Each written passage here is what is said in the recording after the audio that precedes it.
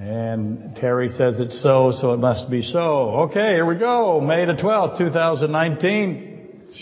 Lecture discussion number 64, I hope, on the book of Joel. And this is the special Mother's Day edition.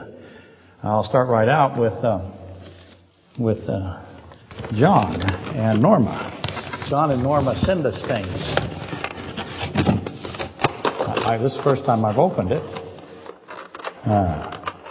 It is some kind of Mother's Day walnut roll. That's probably mine. Where shall I put it? Okay. Over here. Let's see. What else do we have? We have another. No, it's not walnut. What is it? It's a poppy roll, so it's for Poppy. That's also mine. So I will put it here in my pile. Let's see. Oh, plates. That's yours. I don't need plates. Napkins, obviously. Never used a napkin ever. And then things we can give the children right now. Look at this. Milk chocolate coins, gold. Oh my goodness. Lots of it. It's the best thing we can do for mothers is to make sure their children have as many of these as possible. We call that what? Retribution. That's right. Revengeance. Absolutely. And we're going to definitely do it. What else did John and Norma give us? Purple. It's, I don't know. Tinsel garland. Obviously mine. So I'll be wearing that next week. Oh, and a letter. Oh, happy birthday, Steve-O. How about that? So this isn't really for anybody but me, is it? Oh my gosh, should have read that first. Built your hopes up. Apparently there's 212 candles. He's also included in here. So John, thank you very much, and we appreciate it. All of that will be available in the buffet. And then I have another late birthday that came today here. This calls for a huge celebration. It's from Samantha. Hi, Samantha. Samantha used to come here, and she visited a while back. And she says, happy birthday, the beginning of a great year. I don't have any more of those, I'm afraid. No, just kidding. But she says something that I think is very valuable and important. I hope the softball fields are clearing. There is lots of KFC and Diet Coke on them, as it should be. Keep leading. Thank you for backing up and catching us stragglers. And I was mentioning to Dave, that is exactly what I do. I try to do that as much as I can. I realize that the information can be onerous, and I try to back up as often as I can, purposely. So thank you, Samantha. I just wanted to read that so that everyone on the internet as well knows that if you don't get it the first time through, I usually do it 15 more times. Sometimes 115 more times. Kind of what I'm doing today. So, okay, here we go again. Off we go again, I guess. It's a fine mess we find ourselves in as usual, Ollie. That's only funny to people my age. It's a huge pile, as often it is to sift through, and there's not enough time to accomplish anything comprehensive. Just so you know. And you may have noticed the relative ease with which questions are accumulated. You should be asking lots of questions. They come easy. You have to sift through them to make sure they're focused correctly. But the questions accumulate and the subjects are introduced. And then is the accompanying difficulties, as Samantha referenced. And that is reaching the comprehensive answers. So I'm going to give you lots of questions, but the answers are very, very tough. That's just the process. And again, if you don't find the right answers, then, I'm sorry, I said that wrong. If you don't find the right questions, if you don't ask the right questions, you're not going to get any answers ever. And so there you'll be completely lost, mostly asleep. So the question phase is critical, and I can't emphasize that enough. And with that said, the answers are always exhaustive. In other words, the answers just seem to go on and on and on and on and on, and they're exhausting to gather them. And if that's not happening to you when you're reading your Bible, this will get me in trouble, then you're doing it wrong. Sorry. Not really. Completely fake sorry. As you know, I try to play the trumpet. I told somebody today that I've gotten to the place where the trumpet has become pretty easy for me now, to where I just go, wow, that's amazing. And I had a trumpet teacher tell me that if you cannot play 2 octaves on the trumpet, C to high C, effortlessly, then you're doing it wrong. Boy, was he wise and absolutely right. The same thing is true with the Bible. If you're not going through this with all kinds of questions and just fighting to find the answers, then you're in a place where things aren't working at all. You're not making a sound. And that's unfortunate.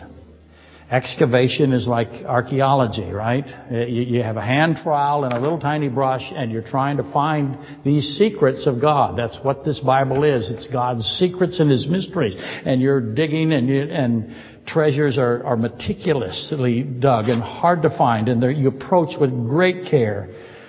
And that which is revealed is certain to be attached to more treasures, and you just can't stop finding treasures. Once you've got one and you keep digging around it, it just gets, it's endless. And all of that's to be expected, because what are we doing? We are searching we're trying to find the mind of God. He's the one that wrote it this way. And I've had quite a many, that's actually a phrase, it's intentional, I've had quite a many in my so-called career rebuke me for repeatedly including the aforementioned, which is essentially what I just said, which is essentially lower your expectations disclaimer. You're going to spend, if you care about knowing what's going to happen, what He wants, why you're here, if that's something that you're trying to find, it's going to, again, you've got a little tiny paintbrush and a tiny little trowel. And you're at it for your whole life.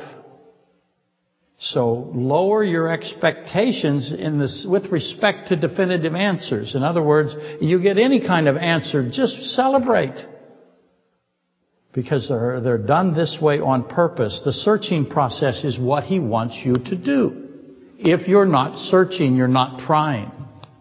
And if you're not trying, what's the obvious question? Why not?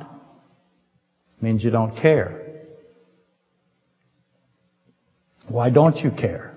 You've been given an incredible gift. In my humble opinion, which is the most humble of all humble opinions, as you know,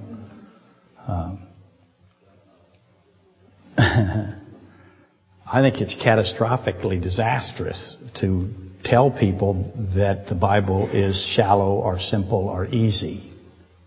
And if I did that in my so-called career, I expect the beating to come, because it isn't true. If you do that as a teacher of Scripture, you end up with this kind of crowd on Mother's Day. That's just how it is. We were talking about that earlier. We're doing this at 3:30 on Mother's Day, and it's somewhat of a sunny day, and no one comes here if it's snowing, if it's dark, if it's sunny, if it's a football day of any kind, or holiday, if there's fishing. But that is just how it is. And if I were to tell you the opposite, if I were to get up here and do a whole bunch of really bad jokes, so wait a minute. But if I were to just do things that were simple for you, I am killing you. And I will be beaten for it, and I know it. The Word of God can be grasped by children, such is true, but it is simultaneously infinite. And to repeat, that's to be expected from the Creator of all things. He's the one that wrote it. How complicated is your body? How complicated is gravity? Whoever did this stuff wrote this book. Don't treat Him with disdain. So we are currently at the fourth church, Thyatira, of the seven church prophecy of the revelation of chapters 1 through 3. So there is a prophecy, as you know, if you've been coming, or if you've been on the internet listening, a prophecy in Revelations 1 through 3, chapters 1 through 3, and Christ says to us, there's a great blessing if you can understand it. How easy is it to understand this? Bring your paintbrush and your trowel and get on your knees, and here we go. And it's not easy to understand it, but there's a great blessing. What is the great blessing? Well, we find it as we excavate. And I chose Thyatira to begin. In other words, instead of beginning at church 1, I jumped to church 4. So I began this at the 4th church because of Jezebel.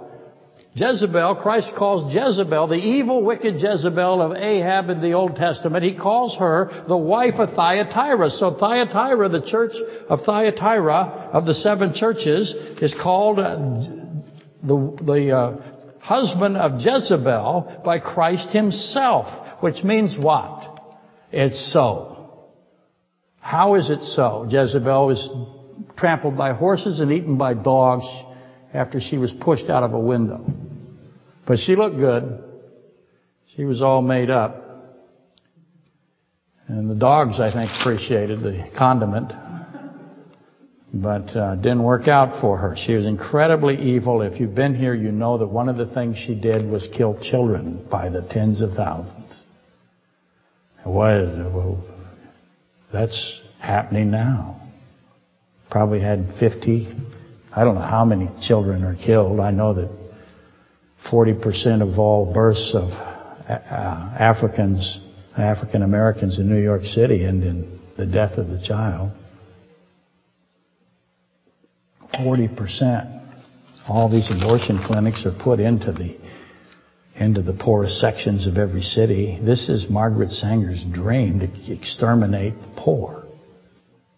You're exterminating the poor. God is not fond of that, to be euphemistic.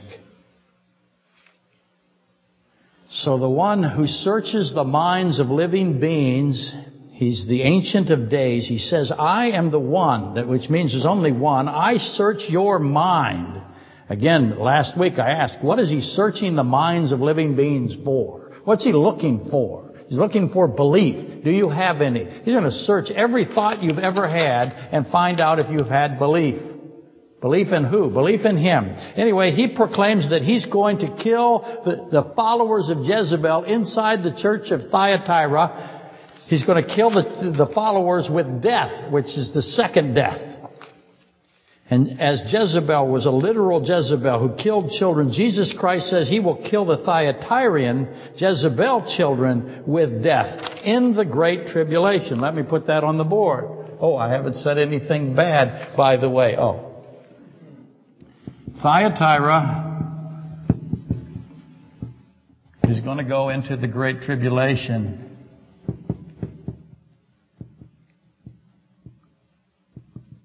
In other words, what's going is the children of Jezebel.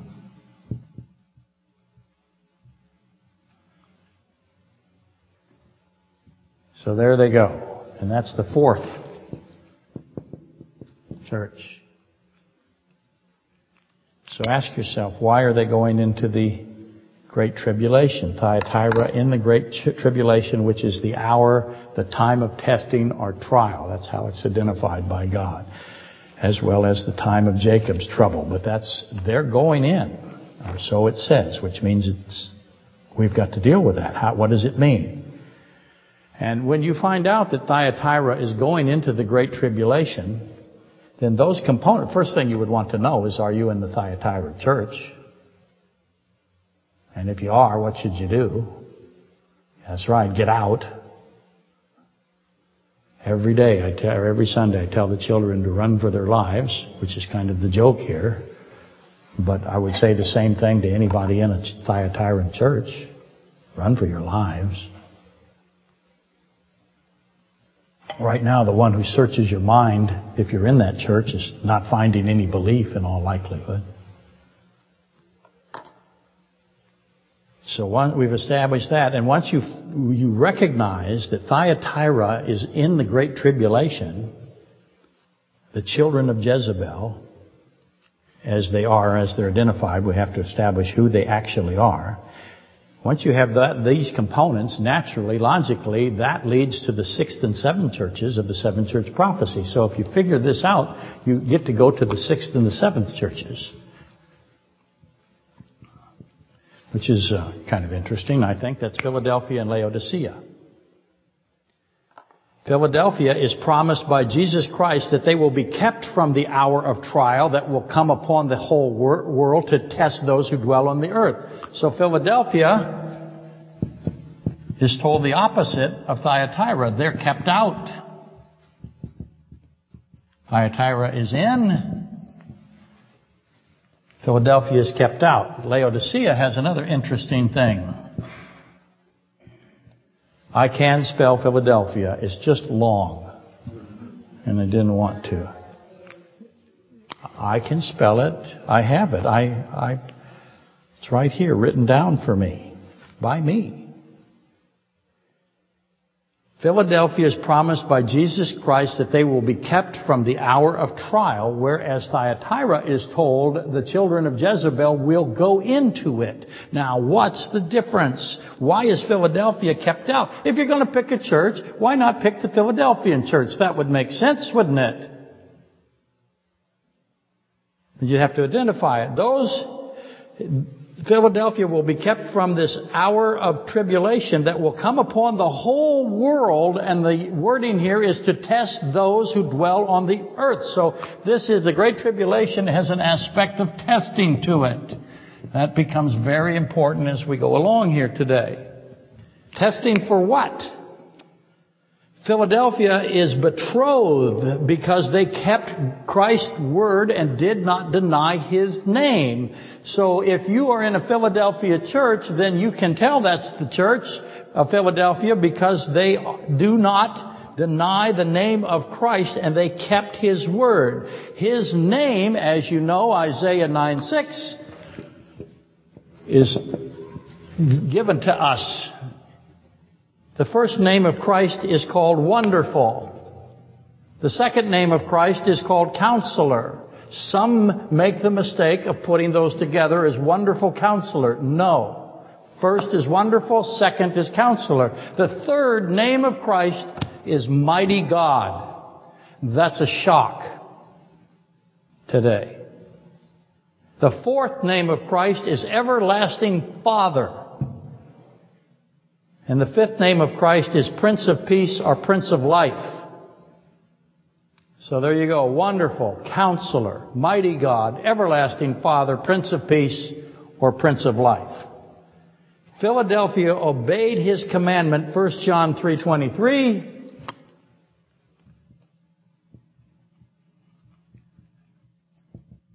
Christ issues a commandment there. Whoops. I can spell Philadelphia, but apparently not John. Christ gives a commandment, 1 John 3:23. And they believed Christ, His commandment to believe on the name of Jesus Christ. And therefore, because of that, Philadelphia is kept from the test of the tribulation. And the purpose of the trial or Jacob's trouble or the test is to give time to those who are in the hour of the test and the hour of the tribulation to repent of their unbelief. That's Revelation 2:21 through 22. So I have a test and I have this element of belief and unbelief. Theme, if you will. All in this package here. Again, there's three purposes given in Scripture for the tribulation. The first, number one, primary thing is to turn the nation of Israel from unbelief to belief. Right now, the nation of Israel, there are few. They estimate there's 150 to 200,000 Christian Jews in the United States, but there are millions of Jews in the United States, so that's a very small percentage. There are Christian Jews in the nation of Israel, again, a very small percentage. The purpose of the tribulation, the time of Jacob's trouble, Israel's trouble, is to turn the nation of Israel from unbelief to belief. The second is to end the wicked ones being the Antichrist, the false prophet. put an end to them, and temporarily an end to Satan, but he has a 1,000-year imprisonment before he's released. The third is, of course, always what Christ does, which is he comes to save all who will be saved. It's worldwide salvation or worldwide revival, whichever you wish. But it is again going from unbelief to belief. So the children of Jezebel who go in, they have time in the tribulation to go from unbelief to belief, as is the case for Laodicea, which I'll get to in a minute. Laodicea is Revelation 3:16, and it is unsaved. So, once again, if you find yourself in a Thyatiran church or a Laodicean church, you are in an unsaved church. Thyatira shows elements of salvation in some of it. Laodicea is completely devoid. Laodicea, Revelation 3:16, is unsaved. And the proof of this is Jesus says to them, Isaiah 55:1. I should put that on the board because I'm not going to read it. Don't have time. Isaiah 55:1 will help you. Revelation 3:18. That the people of Laodicea need to come to him to receive gold refined in fire. So what is gold? Pure gold. In other words, the gold has been refined. There is no impurity, no dross. It's all completely gone. It is completely pure. Not a speck, a molecule of impurity in it. And they have to go to Christ to get this gold in order to be truly rich. And they're also to go to Christ to get pure white garments. And that takes us to Genesis 3:21, right? Adam and Eve. Pure white garments. Salvation garments. And Christ says they need to do this so that the shame of Laodicea's nakedness. Now, there you go again. You're back to nakedness and ashamed, or unashamed. That's Genesis 2:25. Adam were naked and unashamed, Adam and Eve. And then now we have Genesis 3:10 where they were naked and hid. They were naked and ashamed. So this nakedness and ashamed, or nakedness and unashamed, is always joined together. So Christ says you've got to have pure gold and you have to have pure white garments. And if you don't, that your nakedness will be revealed, which is not good for Laodicea. And Christ says also to the Laodicean church that they need eye salve, implying that they're blind. In other words, they cannot see something critical. What is it that they can't see? They cannot see who Jesus Christ really is. And if you don't know who He really is, then you're in desperate trouble. So He gives them, they need to come to Him to get pure gold, pure white garments, and eye salve, so that they will repent of their unbelief, Revelation 3:19. And there we are again. The Laodicean church, which is right now the dominant church of our time. There are more Laodicean churches than any other kind of church, and it's not even close. Laodicea is willfully blind to the name of Christ, John 1:23. Philadelphia knows what the name of Christ means. Laodicea, no clue. Willfully blind. They want to be blind. And the name of Christ, ultimately, as you study it, is the godhood of Christ. So they do not believe that Christ has any godhood in Him at all. And Christ therefore says of them that they are miserable, poor, blind, and naked. That's what He says to them. And it is love to tell them so, frankly. And Laodicea has money. You can begin to think, who are the Laodiceans? They have money, and they think they are rich. They proclaim that they have need of nothing. They boast about how rich they are, and that makes them easy to identify. If you're going to a church that brags about how much money they've got, and they don't know who Christ is, you're in a Laodicean church. That's mostly for the internet, but I get quite a few of them come here. And they're quickly disappointed in me. Yes, yay. I believe it. I know they're described by God Himself as miserable, poor, blind, and naked, and willfully so.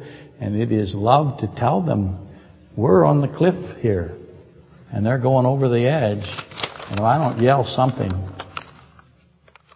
I started out yelling, hey, you're ugly. And I recognized that was probably not a good plan. Didn't seem to improve the, never mind. But again, you can find them. They love money. They build incredible facilities. They talk about money all the time. They flaunt it. They say that the pastor needs to have tremendous wealth. And the pastors all have tremendous wealth. And he is not in. They do not believe him, and they do not believe in his name. And Christ is not inside the church of Laodicea. He makes that clear. And he says that he is outside of that church, knocking on the door. And they won't open the door. They're not interested in him being in their church. Because if he comes in their church, what's he going to do? He's going to change what they believe.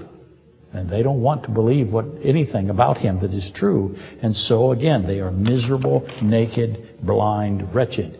And one of my oft-repeated suggestions is to categorize the characteristics of a Pharisee. Make a list of what Pharisees do, and then go and do the exact opposite of that. And you'll have a pretty good life. And the same could be said of a Laodicean church. Go find out what one of these Laodicean churches believe, and don't believe it. Because they're wrong on almost everything, and you don't even know it. They even sound very Christian. But it's real easy to spot them again. They collect bags of money. I was asked one time to go and sing in the choir at the Benny Hinn. I hate to pick on him, but gosh, does he deserve it. At the Benny Hinn, what do you call these things that he did? Rally. Thank you. Very good. And so I'm supposed to go. And I didn't go because I had way too much fun talking to them about me singing in the choir, which is absolutely hysterical. And I wish I had gone. But they wanted pastors. I've got this call from Sun Yat Moon's group, Unification Church out of Korea. They want pastors to come to these things because it validates. They wanted me to sit on stage. And I told the man that called, I said, you do not want me to sit on stage. I absolutely guarantee. Oh, sir, yes, we do, Mr. Chronister. We would really like you, Pastor Chronister. We would really like you. No, you do not want me. You pick anybody else, but not me. And I had some people from this church that went because they thought that it would be fun to go and see. And they saw what was going on. They went around and collected. They looked like popcorn baskets, but just in gargantuan ones. And so you had these huge cardboard buckets. And they were filled with money. Filled. Laodicea. He doesn't believe anything about Christ. He can sue me for that. But he doesn't. Not a thing. He is a complete mess. And yet people go there by the tens of thousands and give him more and more money for more and more houses and more airplanes, and it just gets horrifyingly bad. Figure out what he's doing and never do it. We are in the Laodicean dominant time, though I'm going to argue for concurrency with regard to this prophecy that is in Revelation 1 through 3. In other words, concurrency means that Thyatira and Philadelphia are side by side with respect to the tribulation. Thyatira goes into the hour of the tribulation. Philadelphia is kept from the tribulation. Both in a sense are connected to the same event at the same time. So there has to be concurrency. They have to exist at the same time in order for that to be true. So there isn't a succession here. There's a simultaneous aspect to it. So how does that work? That's something we have to solve. Very difficult to solve.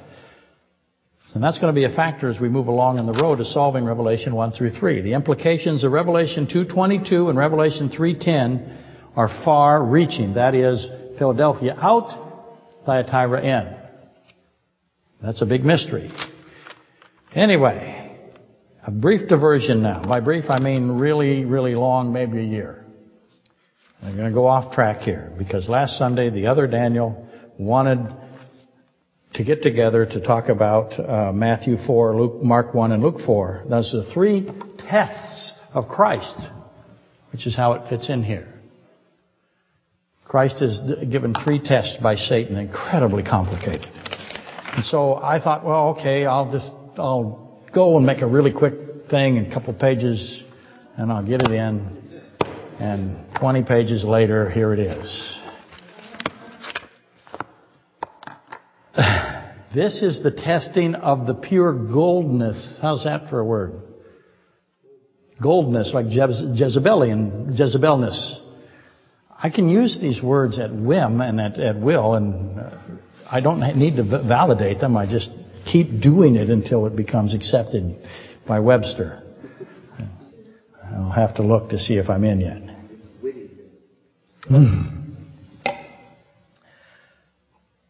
The testing of Christ at Matthew 4 by who? Satan. Matthew 4, Mark 1, Luke 4, the same event. Satan comes to test Christ for the percentage of gold that he is. So that's what's happening there. So note the connection between the Thyatiran, Laodicean, Philadelphian, and all of the 7 churches, frankly, of Revelation 1 through 3. Just in case you're about to object to the relevancy here. I will admit that this falls under the heading of throwing 2 birds at the one in the bush. I got that, but I'm going to try it anyway. So let's see what we can do. There's only one source from which you can get pure gold. You cannot get pure gold. You may go to a gold and diamond guy downtown, good luck with that, and he will give you gold that he'll claim has such a level of purity, but it is not pure gold. Because pure gold cannot have any, at the molecular level, the micro level, the quantum level, it cannot have any component in it, any particle that is not gold. So pure gold, when we talk about pure gold, it's absolute purity. There's only one source from which to receive pure gold. That is why he says to Laodicea, you have to come to me. You need to come to me because I'm the only one that's got it. I am pure gold. And he's the only one that has white garments, that can make white garments. You have to have absolute pure gold, and you have to have absolute white garments, and you need the eye salve. Revelation 3:18. No one else ever has pure gold, or is pure gold. Logically, then, we have what's called in Christianity, why we're hated so much, the exclusivity of Christ, right? If He is the only one that has pure gold, and you need pure gold, and He is the only one that can make white garments, can get a garment completely, totally, absolute white, then He's exclusive. He's the only one that can save. I hope that's logically obvious to you. No one is saved except by the only one who is pure gold and will give you pure gold, and the only one who is pure white and will give you a white garment. And He is the only one who has the blood of life. There is no other access, no other person, no other thing that has it. Nobody else can save. It's only logical. It's mathematical. You have to get away from your emotional thinking and become a mathematical thinker. That's what the Bible says for us to do. So He is absolute God, and He is sinless, and He has life blood. He is the only source of life blood. No one can be saved except through Christ. Because of that, He is the sole source. There is no other place to go to get salvation. People hate that. But it's the truth. If you're in a Laodicean church, I don't say that. They'll never say that. They got their money, they're rich. They never say what I just said. But it's illogical otherwise. No other person has lifeblood. And you can't purchase lifeblood. You can't purchase it because the cost is infinite. How long do you have to work to produce enough to buy something that is infinite? You can't. It's impossible. The infinite cost is per drop, but that's not even right. The infinite cost is per cell, but that's not even right. The infinite cell is per molecule. Atom. Lifeblood has nothing but life in it. Pure gold has nothing but pure gold in it. White garments are only white. And I can't give you my oil. You must go get your own oil. Matthew 25, 1 through 13, parable of the virgins. Some virgins go to the other virgins and say, give me your oil. I can't. You have to get your own oil. Where do you go to get the oil? In this case, the blood, or the garment, or the gold. It's all the same doctrine. There is no place to go but Christ. So just think of it as I can go to a mall and I want to get some life. I can't buy it. It's too expensive. I can never earn it. There's not enough money. It's infinite. I got all these stores in the mall or in the strip mall. There's only one of them that has what I can get, what I need for life, because there's only one of them that can do it. Nobody else can do it. What do they have? They have counterfeits. And people are mad. How come you won't give us the counterfeit? Why can't we have a counterfeit lifeblood? Because you don't have lifeblood. You have death blood. Your blood is dead that you just bought. If you can buy it, you make them rich. That works for them. But you got death blood. And Christ says, I will that none perish. He wants all who come to live. Whosoever comes to Christ will be given the infinite life blood, the pure gold, the white garment, and nobody else has it. You can't possibly get it. Every other garment is filthy. He says so. All the other gold is contaminated. All the other blood is dead blood. And this, what I just said, is the underlying, if you wish, the underpinning of the 7 church prophecy of Revelation 1 through 3. And if you understand that,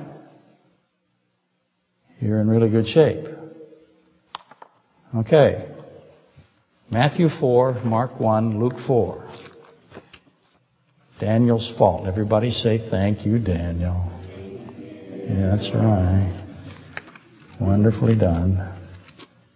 It's the same subject. It's just in a very much, as you should expect, the Bible consistently brings us the message that will save you. Because that's what God wants to do. Say that? Mark 4. I'm going to start at 3:16. Mark 3:16. Oh, did I say Mark? Mark 1, Matthew 4. Actually, Matthew 3:16. When he had been baptized, Jesus came up immediately from the water.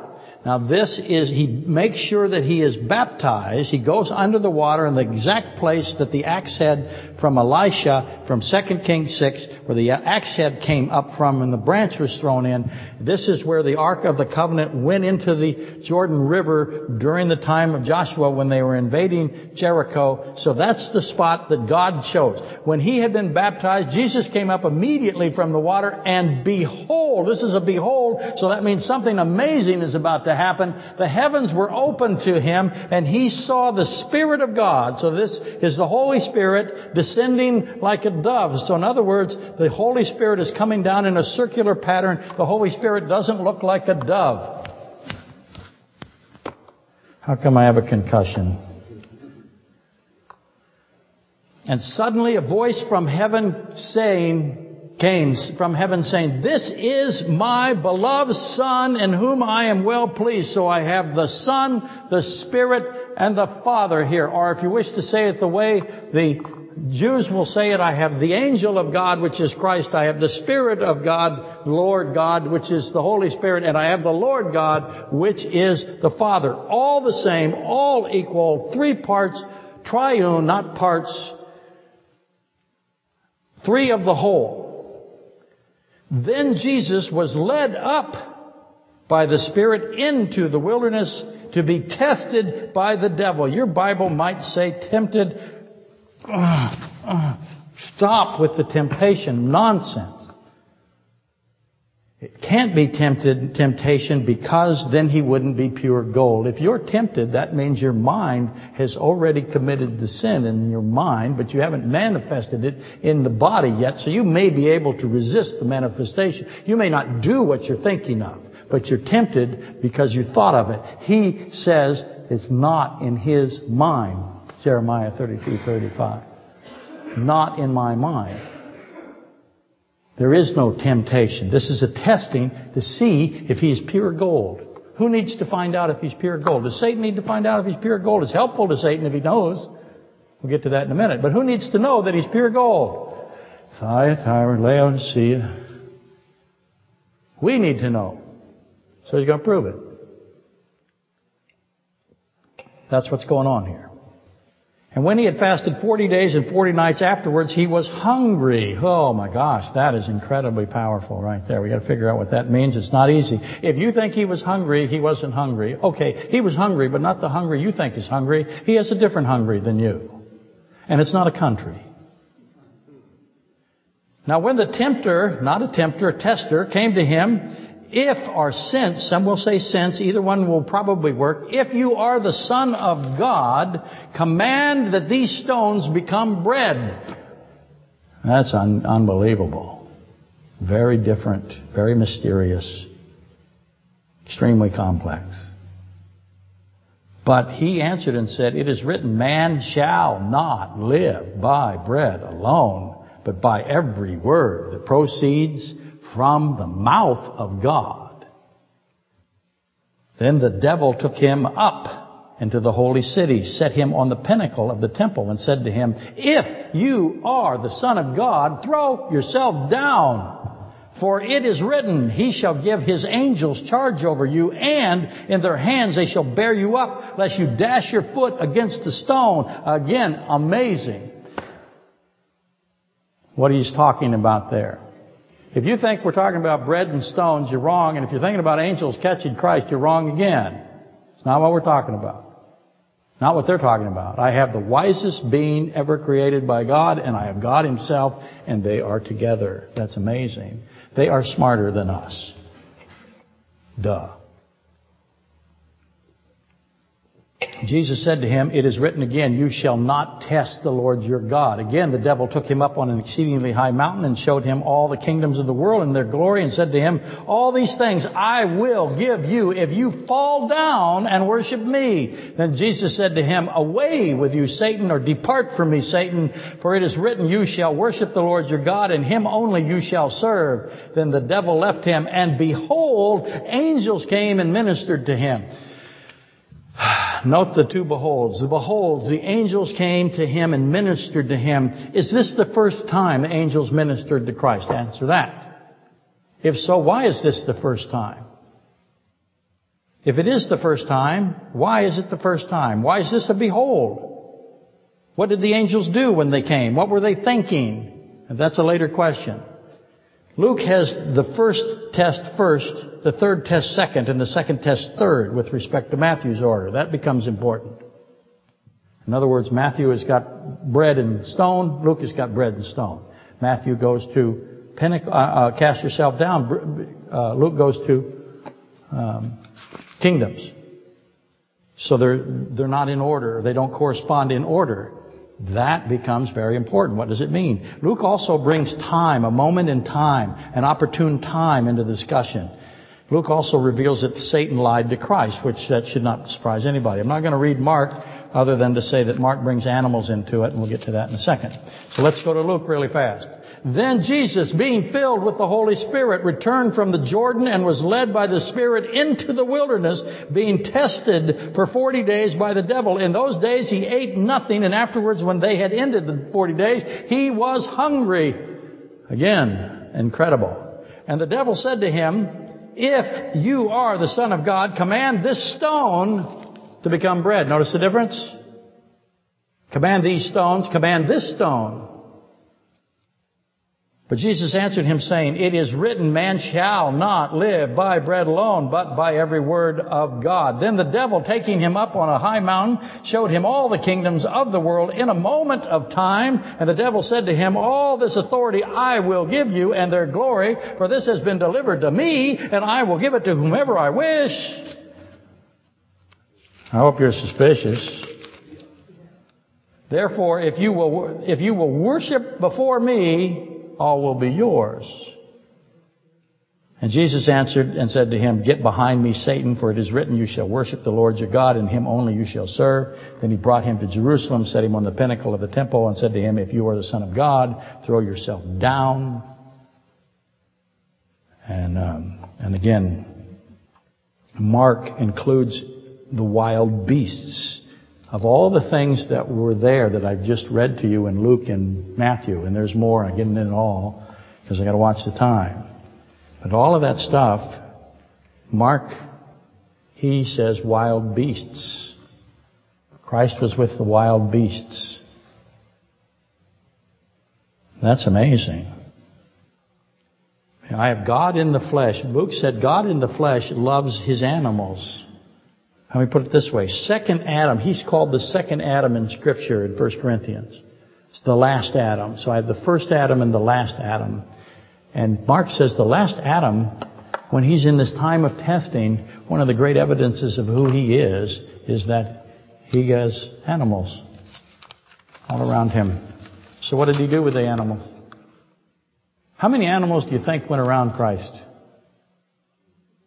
All of them. Everyone that could reach him. They're no different than the people. If I'm an animal and that's God, I'm headed that way. How come? What if I got a bad leg? Maybe I got parasites. I got all these animals. You start thinking about all those animals, and you know that Adam the first had all these animals around him. So there's this positioning again of Adam and Christ. Adam named each one of them individually. Boom, boom, boom. Hundreds of thousands in all likelihood. What did Christ do? Did he rename the animals? What did he do? Well, this takes us to the white stone of Revelation. Pergamos. Didn't spell it right. And the new names. I'm going to erase it because I know it's not right. I'll just write Perg. It keeps people from attacking me. Christ says that he gives everybody that is saved a new name. That's what I'm asking. What's he doing with these animals? Okay, let's pound out the most obvious of the obvious questions. The lowest fruit here. This is the easy stuff. Okay, I'm going to leave the hard stuff off so you know you got something easy here. Everybody's going to get an A. Remember, thank you. Remember we left off last week with the cult prostitute and the Pharisees ready to execute her. And they wanted Christ to lead the execution. And instead, he puts his finger in the dust. He does it twice. That's the finger of God writing twice in the dust. Okay? So you got that. So I have Christ, the second Adam, the last Adam, 1 Corinthians 15:45. He's now in the desert, in the wasteland, no food, no water. The first Adam was in paradise. He had all kinds of food from every tree and he could eat freely. Do you see what's going on here? Matthew 4, Genesis 3. So left off the bat, we see the positioning again, this juxtapositioning, this side-by-sideness of Adam and Christ. And everybody watching this would know that this is very similar to what happened to Adam. Animals, tests, all of this stuff is the same. And not necessarily perfectly the same, but who's watching this? The only ones watching this in the wilderness. You got anybody out there? No, all I have is fallen angels, Satan and his fallen angels, and unfallen angels. And animals. And again, Christ is not feared by the animals. There's no fear there. Fear becomes important.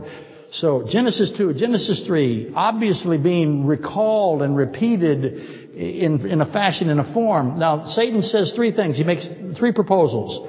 Turn stones into bread. Throw yourself down and worship me.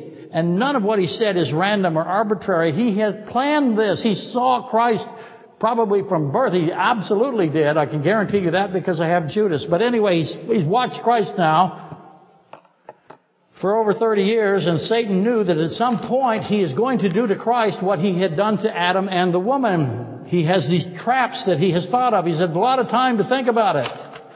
And it really is true because he went through the trial of Genesis 3 where he's condemned. But just as Satan's brood, the Pharisees, they're going to bring planned test traps to Christ endlessly. They won't stop it. Satan brought test traps to Christ. He also did it to Adam and Eve. When I say test traps, I mean they're test and they're traps. Now Satan did not say this. He did not say, make bread from dust. He said, make stones into bread. So I ask you the question, what's the difference between a stone and dust? Another question, how large are the stones?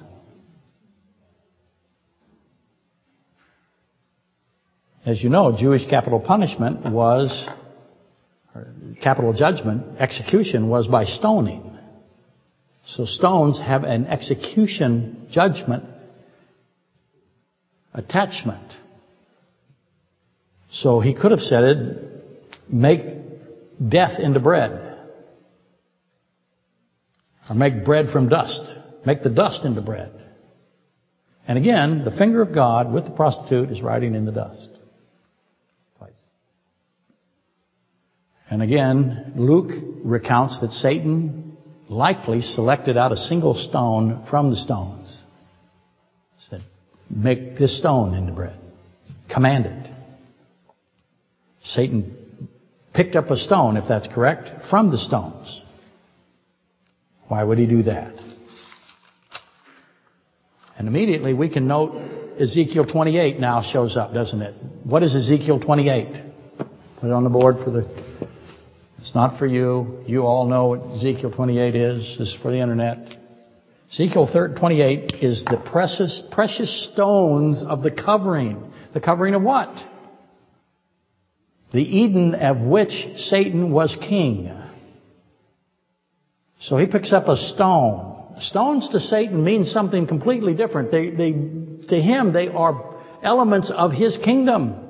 Ezekiel 28 describes the precious stones of the covering of the kingdom of Satan. Satan was adorned with precious stones, Ezekiel 28:13. He is full of beauty. He's perfect in wisdom. Satan walked through the precious stone Eden, the mineral Eden, as the anointed king, the cherub, the king of the precious stone Eden, the fiery stone Eden. He is the king of it. Ezekiel 28 tells us that. That Eden is gone. Now, we've talked about that many times. Where did it go and when did it go? And it's replaced by a new Eden, if you wish, an organic Eden. And who's the king of that Eden? Adam. Adam was the anointed king of the second Eden. Albeit fallen, Adam is, but he is covered by the garment made by God. That's good news for him, isn't it? Clearly, this is referring to the two Edens.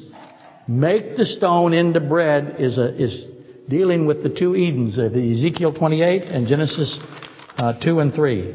And both kings of Eden have fallen. Genesis 3:17 through 19 is the fall of Adam. Ezekiel 28:15 and Isaiah 14 is the fall of Satan. So the king of the organic Eden, what happened to his body? It returned to dust. Adam's body was made from dust, Genesis 2:7, and when he died, it went back to dust. Satan clearly saw the creation of Adam, and he heard it. And he is the king of the mineral Eden that is no longer there for some reason. Again, that has to be resolved. So the king of the mineral Eden, however, at the trial of Adam, Eve, and Satan, the king of the mineral Eden was condemned to do something. What was it? One of them's body returned to dust. What was the other told? What was Satan told? He would eat dust. Dust, dust. Oh, it's probably coincidence. So you got this eating component again. Eating is the central theme of Genesis 2 and 3. We have the eating, the eating, the eating. The finger in the dust. The King of all kings.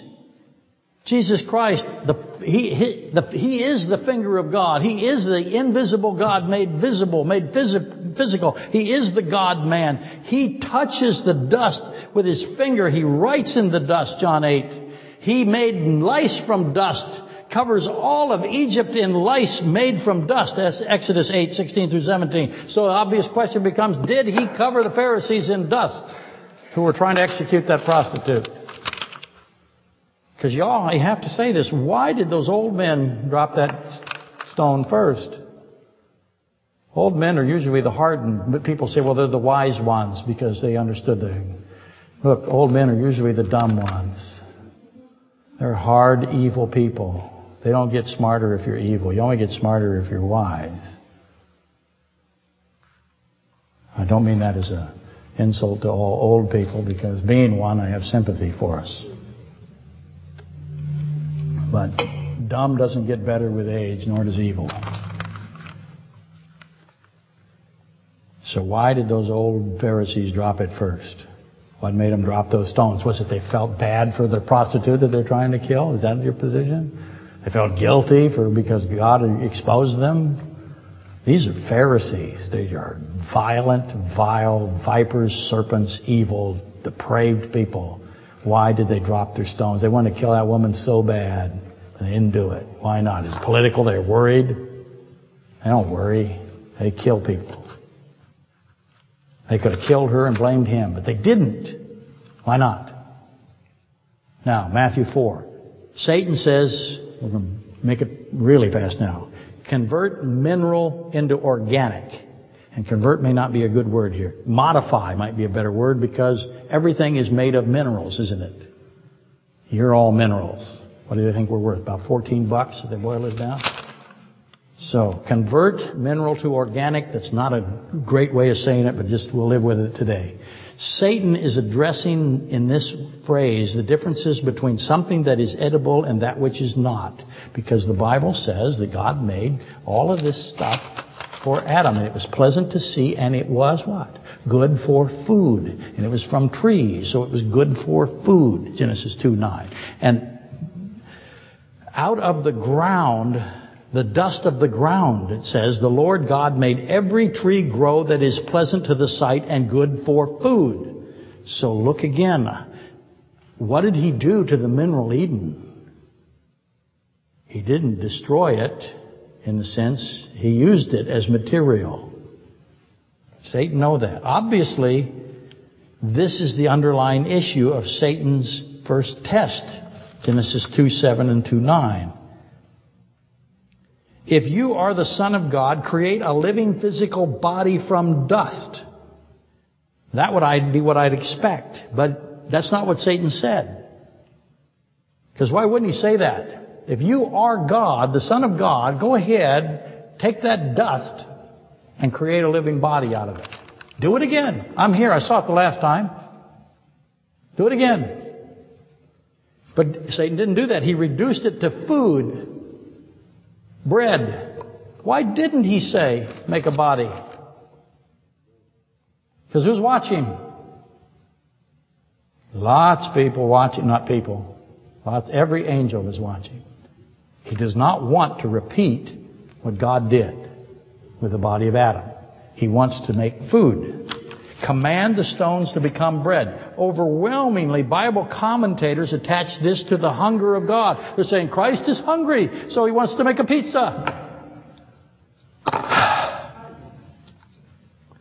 Matthew 4:2 says, Jesus, God, was hungry, as does Luke 4:2. Jesus did not eat for 40 days. The second Adam did not eat. Let that sink in for a second. The first Adam did what? He ate. The second Adam did not eat. Can't be. Immaterial. How do they know that God, Jesus Christ, the Word made flesh, was hungry? How do they know that? Was Mark there? No. Was Luke there? No. How do they know? Who told them that Christ was hungry? Holy Spirit? Or did Christ himself tell them? They're witnesses to the testimony of Christ. So why does Christ say, I was hungry? The God in the flesh was hungry. Gosh, take a hold of that. Let me say it this way. He is God. We are not God. Everybody says, duh, men. That seems simple, but just start reading the commentators. Most of them fail badly. If Christ did not eat, would he have died of starvation? He went without food for 40 days. You start to get weak, right? God gets weak. Omnipotent God becomes weak after what? 42 days? 43 days? How long before he dies of starvation? What do you think? Fortunately, he didn't die of starvation because the angels brought grapes to him and they ministered that way. They brought him pizza. Is that the number one view out there? Pretty close. I made a little mockery of it, but that's about what you get. That passes for academic Bible school. If Christ did not drink, did he die from thirst? Could he die from thirst? Can he die from hunger? Can he die from hunger? No. You see this hunger and thirst set together. He says thirst from the cross, as you know. He's in a desert, doesn't eat. Why doesn't he eat? Does he need to eat? Please say no or yes. But please don't. Will he die from hunger? Here's another easy question. How long can God live without eating or drinking?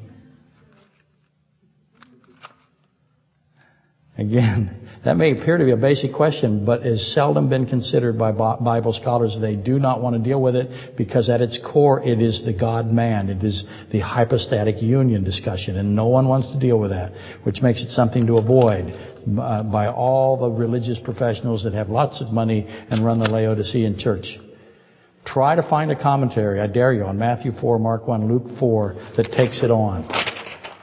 Nowhere. You won't find it. They assume that Christ is starving and he has to have food. So that's why Satan said, make that stone into bread. Because Satan could tell that he was famished. Why didn't Satan go get him something to eat? Delivery. Get a tip. Have a good, nice car. Little sign on top. Got to pick up the pace. Israel is the firstborn of God. Exodus 3:22. That's what they're called. And they were led into the wilderness by God. Deuteronomy 8:2-3. 40 years to be tested. Israel was allowed to hunger, the Bible says in Deuteronomy 8, and fed with manna. Bread from heaven. And it says that Israel did not know this bread from heaven, nor did their fathers know the bread from heaven. And Jesus quotes Deuteronomy 8:3 as his rebuke to Satan's test trap.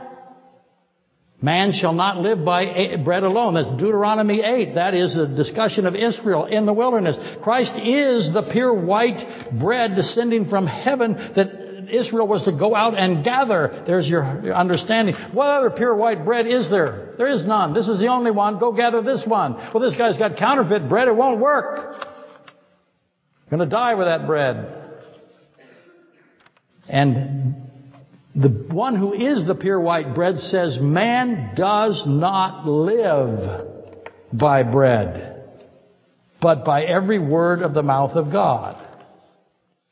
So the mouth of God brings life. You ever see the picture of the fingers, Sistine Chapel? Because they had some understanding that the finger of God was pretty special. That it made life out of dirt. But the Bible says that what? It is the Word of God that is the life of man. Jesus is the firstborn, the first and the last, the timeless one. He's the mind that conceived time. All time is inside of him. He defines life. He is living because he is the life. How does he define life when he says life comes from the mouth of God? Satan presents a food test to the last Adam. Why did Satan pick up stones? He could have picked up sticks or sand or insects maybe, dust if you will, but he doesn't. He picks up a stone. He says, command the stones to become bread. Speak the stones into bread. Notice that? Don't grab it and turn it into bread. Speak it into bread. Command it to be bread. And Jesus doesn't do that. He elevates the issue into the creation of life immediately. Because he knew that Satan did not say, make dust into life, a body. Christ takes it there anyway. Life is not physical. Life, living, is that which comes out of the mouth of God, or if you will, the breath of God. That's what life is. The dust, the minerals form the body, but the life comes from the breath of life. Genesis 2:7, Genesis 7:15, Ezekiel 37:5-6, Acts 17:25. Your life does not come from your food. It comes from His mouth, His breath. And was this new information for Satan? He didn't expect it. And who's watching? What do the unfallen angels do? Did Satan not witness the breathing of life into all things? Again, Acts 17:25. Did he see that? Or is the process invisible? Was he not able to see it because it's invisible? Was it not revealed until Moses revealed it? Did Satan not understand? Did he not comprehend how these living beings became living beings? Does he not know what life is with respect to humanity and animals? Did Satan think man and animals were merely singular physical creatures without existence? I think that's unlikely. But then why did Satan repeat the existence lie from Genesis 3? Because that's what he's doing. I'll explain that in a second. Speak the stones into bread is not speak nothingness into something with entity or substance. It's not that. And Genesis 1:1 is nothingness into material. Satan didn't want that. Why isn't that the first test? Luke 4 is Satan lying at will. Just like the brood that lies at Matthew 7:22 and 23. I brought that up last week. All these people say, aren't we the ones that cast out these demons and did these miracles? No, you didn't do any of that. You lying pieces of junk. They are the brood of Satan. And they're, depart from me. He says the same thing to them that he says to Satan. That tells you who they are. Quit thinking that there are people that will come to Christ and say we did miracles. Yet they didn't. They're lying. We know that. It's obvious. Don't put money in their popcorn boxes. Makes me mad. Not because I need the money. It's not like, never mind. Satan was lying to God, and both were ordered to depart from me, away from you, Matthew 7:22-23. Those are solemn words when Christ says them to somebody. But Satan shows Jesus, who is omniscient, the kingdoms in a moment of time. Wow. He says, all this authority I give to you. That's a ridiculous lie. Satan would not give it to anyone, certainly not to Christ. Jesus Christ is already the possessor of all things. He already has all the kingdoms. That's Melchizedek. That's Genesis 14. That's the King of Jerusalem, the God Most High, the High Priest. Satan can claim and did claim that he had possession of the kingdom, but he didn't. It's not true. He says, if you give it to, I'll give it to you, Jesus Christ, but all you have to do is worship me, which is fall down and worship. See the connection between the next two? How that worshiping Satan worked out for Eve, just as an afterthought, just asking that. Obviously it's a lie. Christ could fall down and worship all day. He's not going to give him anything. He wants the audience to see. He's still battling the fall of the angelic host. It illustrates the ignorance of Satan as to the person of Christ. Satan has no idea who Christ is. Figures it out. But in Matthew 4, Luke 4, he didn't know. He does not know who Jesus Christ is. That's odd, so you see it all fit. Satan effectively is saying to God himself, fall down and worship me, whom you created, whom you gave existence out of nothing, not dust, out of nothing. You spoke the angels into existence from nothing. You took dust from what you spoke into existence and made man. But why didn't he say, make an angel from nothing? He didn't. He goes, stones and bread. That seems really Doesn't make any sense. But then Doug. I'm completely out of time. God says, you shall worship the Lord your God only, which means you shall worship me. Satan didn't know that was the me. Let's ask this. Can Christ fall down? Satan didn't know that he's dealing with the infinite God. Can infinity fall down? What is falling down? Submitting to what? You can do this. Say it loud. Say yes, thank you. Submitting to gravity. Who made gravity? Who controls gravity? Satan thinks that Christ is subject to gravity. In case you think Satan is amazing, he is amazing. But I know that Christ can't fall down. How does an infinite one fall down? Can the angels catch God if he were to somehow fall? Throw himself off, which is the same thing. He's going to fall down and he's going to fall down. We're both fall downs, right? It says jump off. How heavy is infinity? How many angels are going to take to catch him and hold him up? Obviously, Satan doesn't know what he's saying. Satan clearly is raising they can't catch God if he were to fall down. They couldn't lift him up if he were to be down. He wouldn't do that because it's gravity. Satan clearly is raising the mineral Eden and the organic Eden, changing from one to the other and why it was done. So those two are being discussed here. That means that Satan is bringing in Genesis 3, which is the trial of Satan in the lake of fire. He shall give his angels charge. That's what Satan quotes. Ultimately, it's a lie that God would interfere with the free will of Christ to take his own life. Consider the irony there.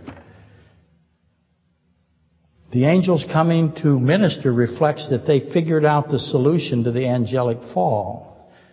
But I hope you can see that when he says to Christ, do you have the free will to kill yourself? And his argument is if you try, the angels will stop you. And now where are we? We're at the crucifixion, aren't we? How does Christ die? It isn't the angels stop him, but he's implying that the angels can stop infinity from falling. Angels can lift infinity, and angels can stop omnipotence from sacrificing his own life, taking his own life. Because no one can take it from him, right? Can't be done. Just like there's no pure gold, there's no white garment, there's no eye salve except from him. Okay, that was fun. As I define fun, most of you endured it. If you have any issues with how long that was, whose fault was it? Daniel's. That's right. Daniel is standing right here in case you haven't identified him.